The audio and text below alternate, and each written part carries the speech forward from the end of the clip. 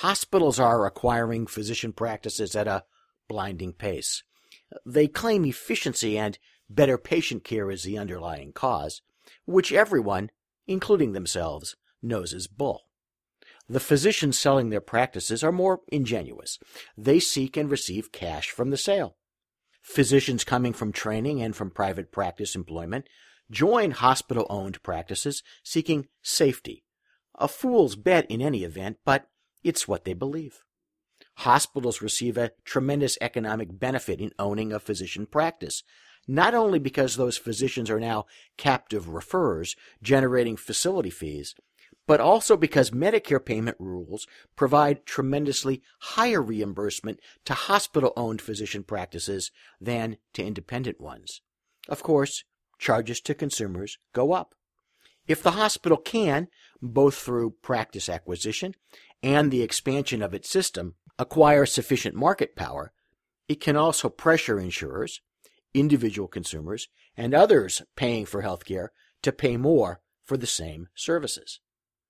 It was just such a possibility of higher prices that led the federal courts to order the dismantling of a major medical group acquisition. The place, Idaho. The players, St. Luke's Health System, Sulzer Medical Group, several hospital competitors, the state of Idaho, and the Federal Trade Commission. The preview.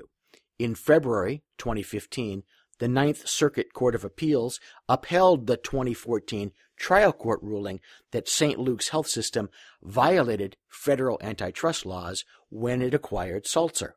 Specifically, the law at issue is Section 7 of the Clayton Act, which bars mergers whose effect may be substantially to lessen competition or tend to create a monopoly. Some background. In 2012, St. Luke's acquired Sulzer, the largest independent multi-specialty physician group in the state. St. Luke's paid for Sulzer's assets and $9 million for goodwill. St. Luke's, a statewide system, had an emergency clinic but not a hospital in Nampa, Idaho. Of the adult primary care physicians in Nampa, St. Luke's employed 8, Sulzer employed 16, St. Adolphus, the only hospital in Nampa, employed 9, and there were several solo or small practices. After the acquisition, St. Luke's had the largest number of adult primary care physicians in the Nampa market. Those physicians would refer into the St. Luke's system, although for compliance reasons, the acquisition documents did not legally require it. Lawsuits and decisions.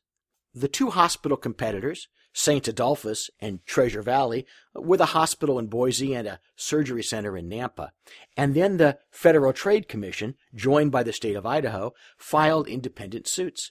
The suits were combined, and they focused on the acquisition's anti-competitive effects in the adult primary care provider market. In January of 2014, the district court, that's the trial level court, held that the acquisition was monopolistic and ordered it unwound. St. Luke's appealed to the Ninth Circuit Court of Appeals.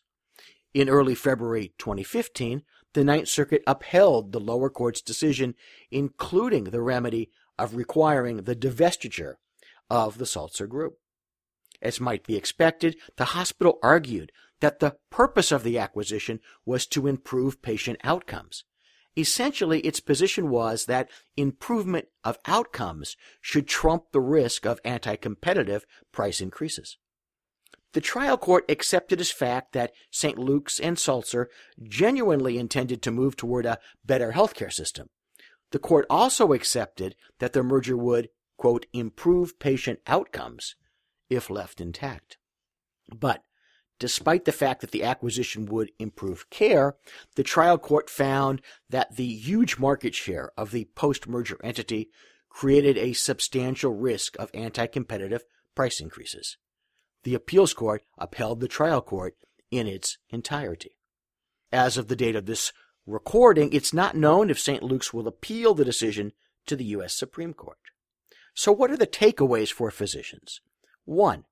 Despite the hopes by hospitals and large regional and national groups that coordination of care or better outcomes or other quality measures and efficiencies will excuse monopolistic activities, The Ninth Circuit Court of Appeals, in upholding the trial court's decision, has made it clear that traditional antitrust analysis applies.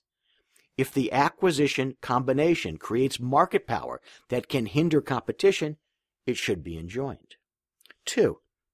We can expect to see more healthcare mergers and acquisitions, both those by hospitals and by large physician groups challenged on antitrust grounds. 3. We can expect to see more non-merger business arrangements between hospitals and physician groups as hospitals seek to avoid antitrust scrutiny. Last, a personal note. The rallying cry for physician alignment is better care for less money.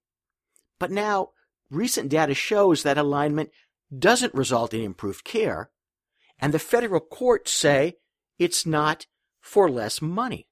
So, if you still believe in better care for less money, let me tell you that there really is a free lunch, and that someone I know swears that Santa Claus lives down the street from his cousin's best friend.